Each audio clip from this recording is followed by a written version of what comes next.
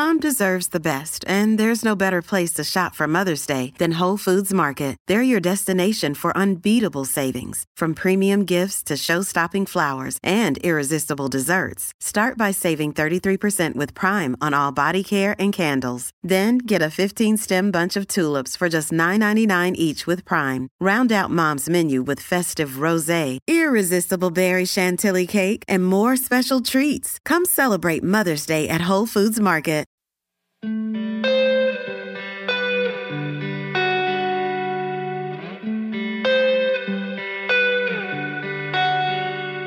This is Fortune's Wheel, a podcast history of the late Middle Ages, and I'm Jonathan. With Count Roger establishing once and for all that Calabria was his in part, and having married the love of his life and even fought his brother for the dowry she deserved, the happy couple made their way back to Sicily, all in the first half of 1062, back to the mountaintop fortress of Troina, the place that Roger would eventually call home base for the remainder of his conquest of Sicily. But when they arrived, they realized that Troina wasn't the same welcoming place it was when he'd left. Things happened that set off the residents' anger and resentment toward their Norman overlords. And this rage would force Roger into, no doubt, one of the scariest moments of his life, the looming death of Judith of Evro. This is episode 114, and it's entitled Locking Down Troina. Thank you for listening, and I hope you enjoy the show.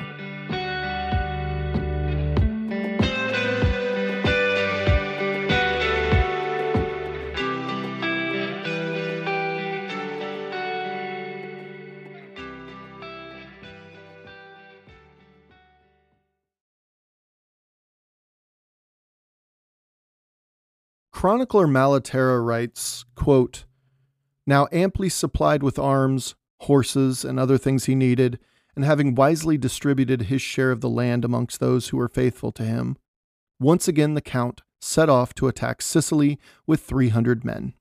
He took with him his young wife, although she was fearful and, insofar as she dared, reluctant." End quote. So the newlyweds were back in Sicily. This, actually for clarification, was Judith's first time to the island that was central to her husband's aspirations. The year was 1062, and all seemed good enough between southern Italy's two most powerful barons, Roger and Robert de Hauteville. And as Robert led his wife into the Sicilian city of Troina, he might have prepped Judith to be welcomed with the pomp and circumstance befitting her status there. Unfortunately, regardless of how eager the Greek Christians there had welcomed Roger just months earlier, well, those winds had shifted. The air around Troina with regards to the opinion of Roger and his Norman knights had chilled considerably since his last visit. And since his own soldiers had turned tail and ran back to Messina the moment their Saracen ally, Ibn al-Timna, had died, it wasn't a good look. Watching your supposed liberators abandon you the moment something happened many miles away didn't exactly instill a great amount of confidence. Historian Richard Brown writes in his book, Count Roger of Sicily, Portrait of a Ruler, quote, "The ebb and flow of Roger's campaigns in Sicily must have added an element of insecurity that local populations resented." End quote. Well, it's safe to say that the chill of this resentment was made quite evident when he arrived in Troina. Malaterra supports this when he says, quote, "He came to Troina and was once again welcomed there by the Greek Christians who had received him previously, though not with such enthusiasm as the first time." End quote. But Roger, like his brothers before him, well, he was a wily one, and not just in the negative connotation of the term. Roger was very intelligent. As far as he was concerned, Sicily would be conquered by him. Period. And thinking it through, the Val d'Amone was his. Messina, the surrounding towns and villages, the fertile lemon and olive orchards up and down the volcanic valley, all of it. It was his. So where now? Looking at the island as a whole seemed a little daunting, but it was necessary. So the primary pockets, we're going to take a big look at Sicily real quick here. The primary pockets of strong resistance came in the cities of Palermo, Enna, and Syracuse. And you could throw Agrigento in there as well. But he couldn't discount all of the space between them. These areas were populated by a mixture of Greek Christians and Muslim Saracens. But the farther away from the east and northeast he pushed, the denser the Muslim population became. The farther west he moved, the fewer Christians he would encounter. Now, don't misunderstand.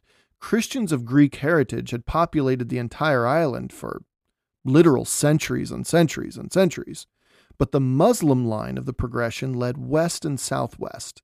So the closer you got toward those coastlines, naturally, the closer you got toward North Africa, where that supply line of Muslims came from, naturally, the more Muslims you saw. So taking the big picture view of things, Roger contemplated various paths to total domination of the island. He knew Muslims quite well by now, and they were not going to capitulate like the Greek Christians were so wont to do in southern Italy and northeastern Sicily. These Muslims were largely Berber and Arab in origin, as their invasion flowed through North Africa, as I said. And as we on this podcast know by now, these were a hard people, a strong people, and a proud people. Roger was well aware by now the dangers of them. But after 2 centuries of Sicilian rule, and even longer by the Greek Christians, religion aside, these were a staunchly Sicilian people, Muslim or not. It was in Troina that it seems to me that his dreams of a quick conquest faded, and Roger switched his approach. There in Troina, in the summer, late spring, early summer of 1062, with beautiful Judith of Evro at his side, Roger was a renewed man, and in my opinion, it was here that he cemented a new outlook on the conquest of Sicily. Roger was now ready to play the long game. But, if I may, let's get back to Roger's entrance into Troina. Again, a chilly one, right? Like, hey, awesome, Christians in charge for once, cool, right? But they by now have realized something about these Christians. See, these Normans, they weren't exactly the type of Christians they preferred as overlords. Normans, whether you were living under their thumb in post-conquest England or Robert Guiscard's Apulia and Calabria. See, these Christians weren't very Christian in their outlook on those in their domain. And Troina marks a moment, at least for me studying the 11th century Normans across the continent. Troina marks a moment when I realized that these Normans were hardly liberators, and they were hardly looking out for the release of Christians living under Muslim rule. Maybe, but I don't buy it fully. They were completely out for self-gain. You might be listening to this saying, seriously, Jonathan, I mean, I thought that was obvious from the start about these Normans. Well, yeah, it is obvious, but there's also the idea of, kind of a team mentality that humans lean into. Just look at our current perspective on sports. Like here in the States, I'm personally an Indianapolis Colts football fan, and I know that every time I go and watch a game at Lucas Oil Stadium in downtown Indianapolis, I will be among like-minded individuals. And for those 3 hours or so, we're all a team backing our boys on the field. I'm positive it's the same if you're in England rooting for your chosen soccer team, or Germany or Italy or Spain. It's all the same. There's the basic mentality at least. And we do this politically as well. So when considering the Normans in the 11th century, of course I knew they were brutal overlords, but they were brutal overlords lording over fellow Christians. Unless those Christians raised a stink, the brutality only really extended to the collection of taxes and fees. However, folks in Calabria and Apulia, and then soon in England, these places showed that if you had a Norman overlord, it didn't really matter if you were a Christian or not. They were, in many ways, like the more pathologically ruthless flavor of capitalists today. They were out for themselves in every single way, and they would exact anything from you that they needed at any time and for any reason, and you had better just suck it up, Buttercup, or else. And for clarification, I vehemently deny the notion that all capitalists are pathologically ruthless. In fact, I maintain that the vast majority are not that. There are those who are, though. Now, all that said, the rumor of Norman rule had traveled far and wide, and it would be silly to think that Sicilians were entirely unaware of them. At first, when they saw a powerful Christian army on the horizon, sure, they were excited. However, even a year or two into Roger's conquest, events unfolded in a way that quickly allowed those rumors to fester. Norman conquest was too unreliable.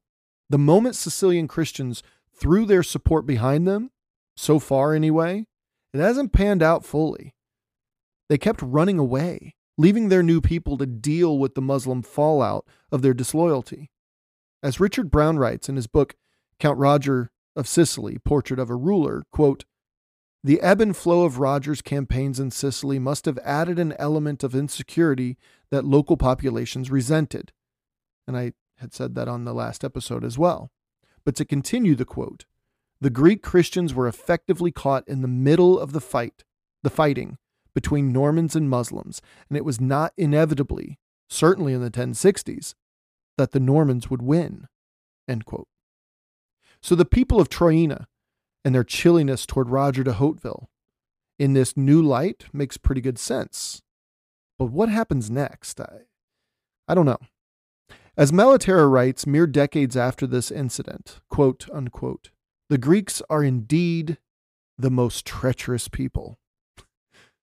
But what he says next made me chuckle, actually. He said, quote, "So one day, for the sole reason that the Count had billeted his knights in their houses, and they were thus fearful for their wives and daughters." End quote. Okay, so I ended it there for a reason. Stop there for just a moment. It's said with such pomposity that I had to laugh. So let me just get this right, Malaterra. For the simple, nothing wrong here reason of forcing Norman knights, unmarried or married but super far away from their wives, mind you, in Greek homes with their Greek wives and their Greek daughters. What's he say after that? Quote, "They launched an attack on the few people who remained with the Countess." End quote. Okay. I'll get to the situation of why Countess Judith was along in Troina in a second. But Malaterra is actually saying that the people of Troina were absolutely unreasonably treacherous toward Roger because Roger forced his knights into homes to be roomed and boarded, presumably at the expense of the Greek man who owned said home. Where have I heard that before? Okay, wait. First, let's just point out the obvious here. Forcing non-Normans to feed and house an army with absolutely no stipend, an army nobody asked for, mind you, in some vain attempt by the guy in charge to accumulate more wealth and glory and land for himself, is somehow a bad thing to fight against? Treacherous even? All right, so before I say where I've heard that before, let me start off by saying that to my listeners in the UK, I love you guys. You know that hopefully by now. Though I love my United States, I'm quite the Anglophile.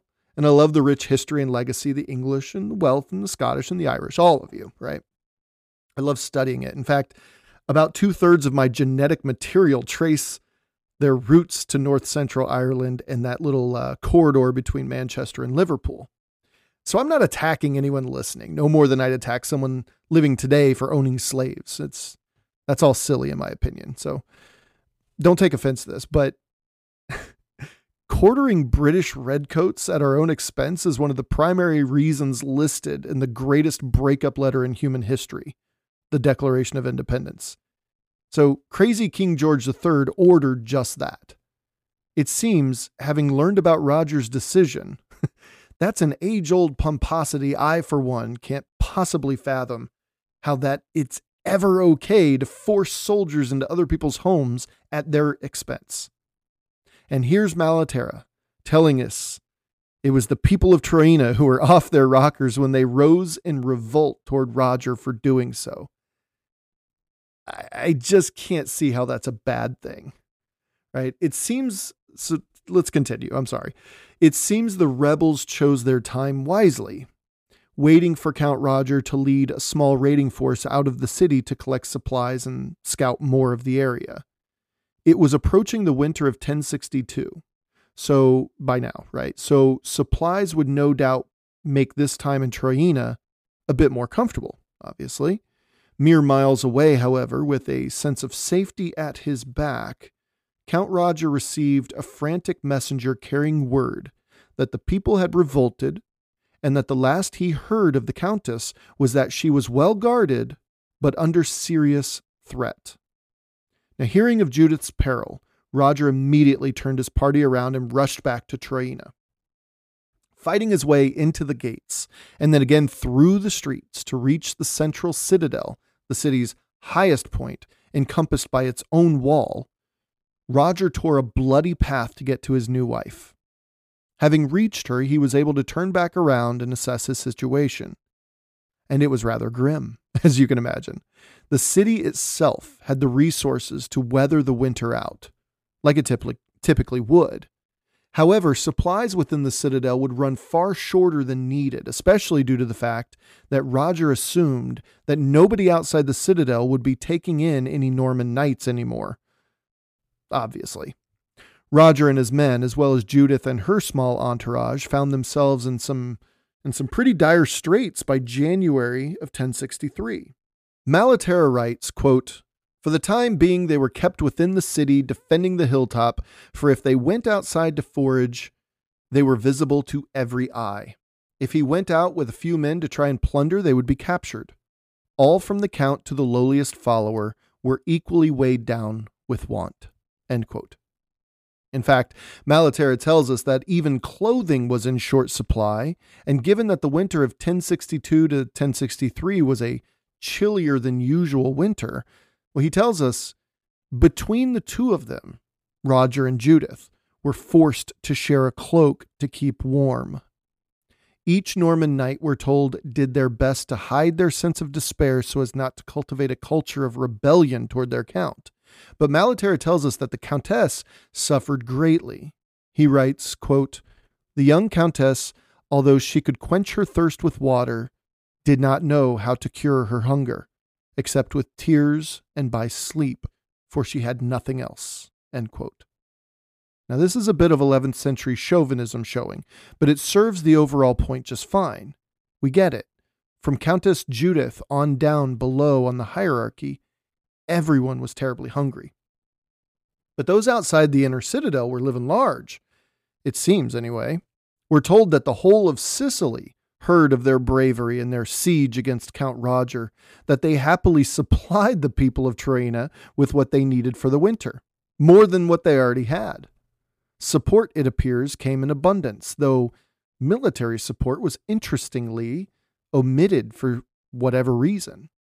If there was ever an opportunity to take down Roger and possibly the entire Norman war machine in Sicily, it was the 1062 siege of Troina against Count Roger. Alas, no one came with weapons to help out, which I find kind of sad and short-sighted if I'm trying to think of their, the Sicilian side of it. There's one particular moment when Malaterra that he most likely made up, but it makes for some fun reading nonetheless, so I'm going to share it here. He narrated an incident when Count Roger rode out ahead of his men one day in desperation, and he rode directly into the center of the enemy's formation outside the citadel gates. After the initial shock and watching Roger cut down a few Saracens and Greeks who rose against him, Roger was unseated from his horse and was grabbed by several men. Here's where it gets a bit fictional, if you ask me. Quote, "In this perilous situation, the Count, mindful of the strength he once had, wielded his sword, which he carried in his belt, as though he was cutting a grassy meadow with a scythe, swinging it vigorously all around him. He killed a number of men, and was saved by the help of God and his own right arm. He made such a slaughter of the men he had slain around him like trees in a thick forest uprooted by the wind." End quote. Come on, that's awesome. Now, did it happen? No clue. Not likely in quite that way, but even if that's an embellishment of the truth, it still shows that Roger was captured in a melee and fought his way free, which is impressive. But the ending is actually the best part of the story. Malaterra tells us that Terrified, the enemy retreated back into the city, away from the citadel gates. But here's the bit about Roger that just breathes John Rambo. Quote, "He himself did not wish to be seen hurrying away as if he was afraid, and so, with his horse dead, he walked back towards his men carrying the saddle." End quote. Roger de Hauteville, everybody. That's amazing. What a great line.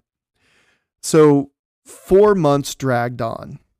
Those Normans inside the citadel grew hungrier and hungrier, weaker and weaker with every passing day, while the besiegers grew fatter and fatter and stayed warm and alert. The winter of 1062 to 1063 was the worst case scenario for the Normans in Sicily. In fact, it's a lot like Valley Forge in American history, when General George Washington had to keep his men vigilant and focused while a smallpox epidemic ravaged the American camp, on top of it being the worst winter on record at the time. But, like George Washington, Robert de Hauteville would find a way. And that way came through alcohol, actually. So yeah, about that. As many of us already know, Muslims consider the consumption of alcohol quite sinful. I did a little digging because it's just how I am, and I wanted to know more about it so I could understand. I am not Muslim, and therefore I need more research to be done to understand things. And I found a few passages in the Quran itself that talks about alcohol consumption. I'll share one in an effort to merely provide source references for why the next part of Roger's story occurred the way it did. Now, apologies in advance if I don't say the citation properly, if I mispronounce something. Admittedly, the Quran is completely out of my cultural purview, but hey, I'm trying here. So in the Quran 2:219, it reads, quote, "They ask you about wine and gambling. Say, in them is great sin and benefit for the people, but their sin is greater than their benefit." End quote. Now, however, I had a mini revelation myself in researching this. Prior to searching for answers about how the Quran perceives alcohol, I'd always heard that Muslims were forbidden from drinking it. That's not actually the case. I mean, sometimes it is in some Muslim nations. Just refer to Qatar during the last World Cup. There was the issue with alcohol. But though many Muslims do adhere to a strict ban, I guess it's not illegal unless the nation that they're in actually says it's illegal. I don't know. The Quran itself actually contains no outright legal or spiritual ban on alcohol that I can find, and it provides no punishments for those who drink it. It seems to me that alcohol is merely frowned upon.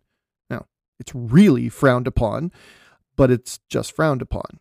But I have to admit, I appreciate the sentiment behind it. The Quran advises people that if you want to be successful, then you must avoid alcohol at all costs. And if you think about approaching prayer, you must be of sound mind. Otherwise, your prayers will mean absolutely nothing, because it may be the alcohol talking and not you, not your heart. Either way, I hope this added a little context to what Roger noticed next about his Greek and Muslim besiegers. Greeks and Lombards and Italians and Normans, well, they loved their wine. Muslims, they tended to steer clear of the stuff. But when it's cold outside and you're away from the warmth and support of your homes, you can't help but rely on whatever's available to you to ease the suffering, even for a matter of hours. That's not even considering the amount of stress that all of these men besieging Count Roger must have been under. So as the weeks went on, Roger noticed from the walls that he manned, yes, it said he stood guard duty alongside his men during the siege, another reason why his men loved him so much. But he noticed that the Greeks as well as Muslims that winter were engaging in a bit of wine themselves to help cut the cold breezes of January and February. And knowing about the general Muslim aversion to alcohol and how those who drink tend to have a pretty low tolerance to the stuff, well, a plan started to hatch in his clever Hauteville brain.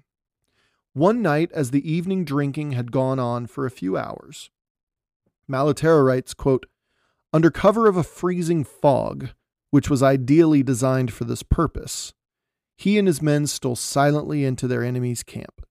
Falling on the unprotected men, sword in hand, they seized their fortress. Many of the enemy were killed, and many others captured." End quote. Roger took advantage of exactly why the Quran advises people to avoid alcohol in the first place.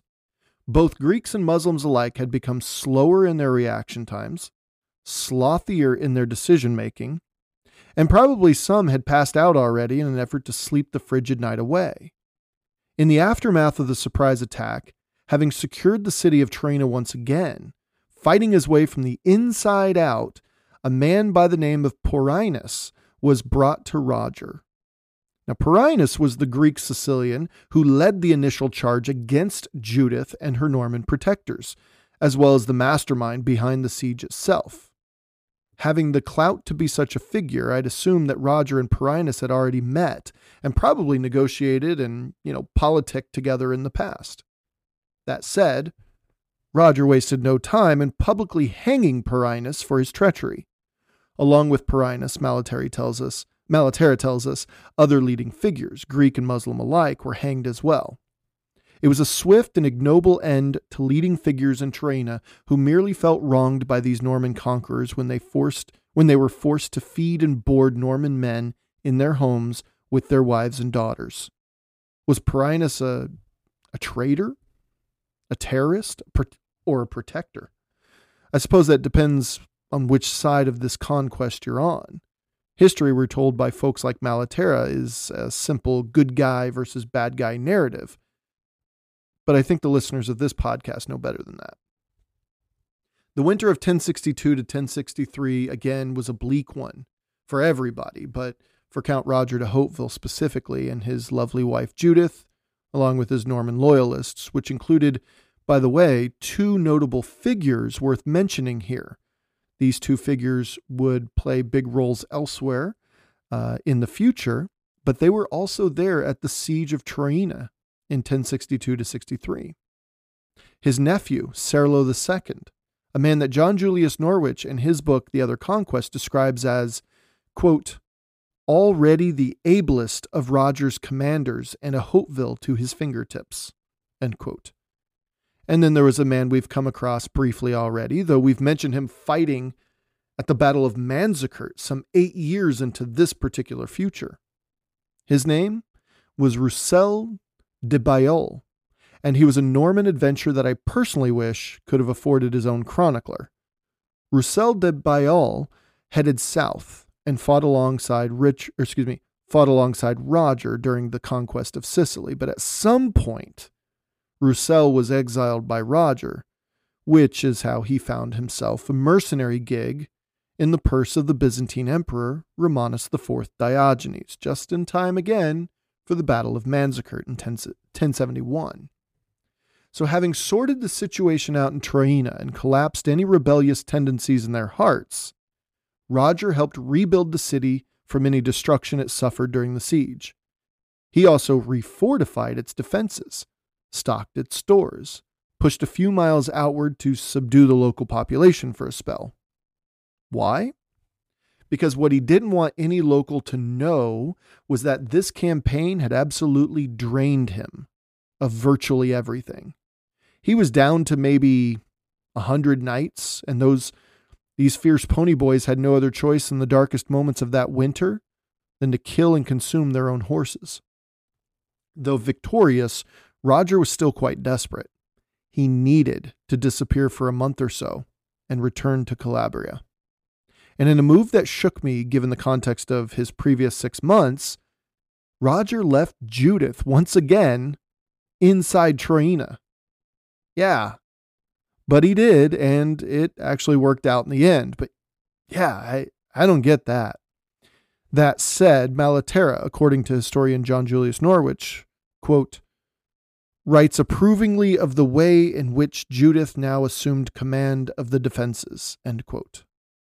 So Malaterra specifically tells us, quote, although she was still a very young woman, his wife took charge of the castrum with great energy and care, going round it daily to see what needed to be done and ensuring that they remained on their guard. She encouraged the others whom her lord had left behind when he went away, and to ensure that they served her properly, she spoke kindly to them, promising them many rewards when her lord returned." End quote. This is, of course, a nod to the more central role women played in medieval times. Tucked between the pages and lines of these old texts, there is a palpable appreciation for these women who rose to the challenge of leading men, leading truly dangerous men.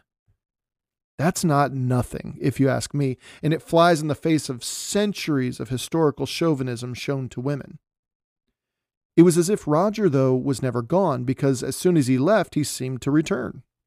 It truly was a quick visit to Reggio to gather money, food, supplies, men, and arguably most important, as I said, horses. Back in Troina, locked, stocked, and loaded, Roger was ready to resume his conquest. However, as happy as everyone was to be reunited and supplied, all the horses equipped and now war-ready within days of their arrival in Troina, Roger gets debriefed on how the rest of Sicily reacted to him breaking out of his siege. It looks like Sicily itself woke up all at once to the Norman threat, and they mobilized. And they didn't just mobilize, actually. They asked their Muslim rulers across the southern Mediterranean Sea in what they called at the time Ifriqiya, which is what, obviously, we call Africa today, but specifically the modern country of Tunisia. Malaterra writes, quote, "Some 500 Arabs and Africans who had come from their homelands to aid the Sicilians as mercenaries were stationed at Castrogiovanni." End quote. Now, this 500, stout a force as it was a mere drop in the bucket compared to all the other Arab and African mercenaries stationed in the western and southern parts of the island. Now, Castrogiovanni is merely 40 miles or so southwest of Troina, and it is very, very near Enna, the impregnable mountain fortress of the most powerful emir in Sicily, Ibn al-Hawass. Roger prepares for war and marches out of Troina, once again leaving Judith in charge. While his army lumbers along, he sends his nephew Serlo II out ahead with about 30 knights to do nothing but show up and, be a nuisance to the Saracen station there. I don't know, ride around, scream some nonsense, feign attacks, but quickly withdraw, just to annoy the ever-living crap out of them. And if they sally forth and attack, all the better. If it wasn't clear yet, Roger had the utmost respect and trust in his young nephew, Serlo. Now, Roger's plan was that word would be sent when Roger had set up the army just out of sight, lying in wait. When Serlo gets the update, he and his men are to ride full bore into the enemy, having already had a few hours to fray their nerves. This, of course, will force a Saracen response. When the Saracens enter the battlefield, Serlo is to order an immediate retreat, but he's got to sell it. The Saracen response, though, was a bit fiercer than they'd expected, and Malaterra tells us that by the time Serlo's band of knights made it to the ambush site of Roger, by the way, quote unquote, only 2 of them were still unwounded. Now, odds tells us that Serlo was most likely wounded, having 2 of them remaining unscathed, but the records don't indicate this, and we'll see him again, so it wasn't a terrible wound, we can presume, if he was. However, Roger was incensed when he saw the state of Serlo's men, and he ordered a full attack with all the rage and hatred he had in him. The Battle of Castrogiovanni had an odd-shaped battlefield because the Saracen forces were in a state of constant and urgent retreat at that point, while Roger's forces were under orders to eliminate every single man they could lay their hands on. This battlefield was actually a 1-mile-long stretch of road leading right into the fortress walls outside of Enna. And as Roger saw their gates shut, he triumphantly ordered that his army withdraw back to the site of the ambush to regroup and reassess. And check this out.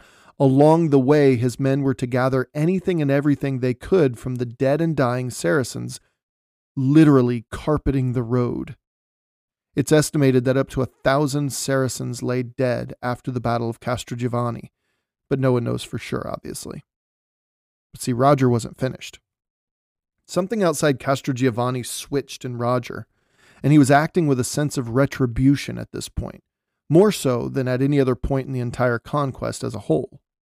Malaterra writes, quote, "Wishing to do the Sicilians as much harm as possible, he set out to plunder Calavicuro," end quote. There was a palpable sense of rage in Roger's actions around this time, which I'm quite curious about. I'm also disappointed I can't provide a reason for it either, so if you know something I don't, please reach out and let me know.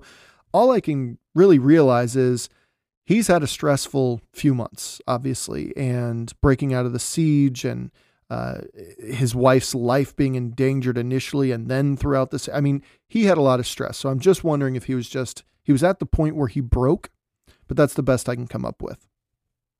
We're also told, though, that Roger became curious himself about western and southern Sicily, places he'd never laid his eyes on. So with Saracens cowed inside the walls of Castrogiovanni, he pushed by Enna itself, making it as far as Butera, 30 miles almost straight south of Enna, capturing vast herds of cattle, which was actually a boon for the Normans in Sicily.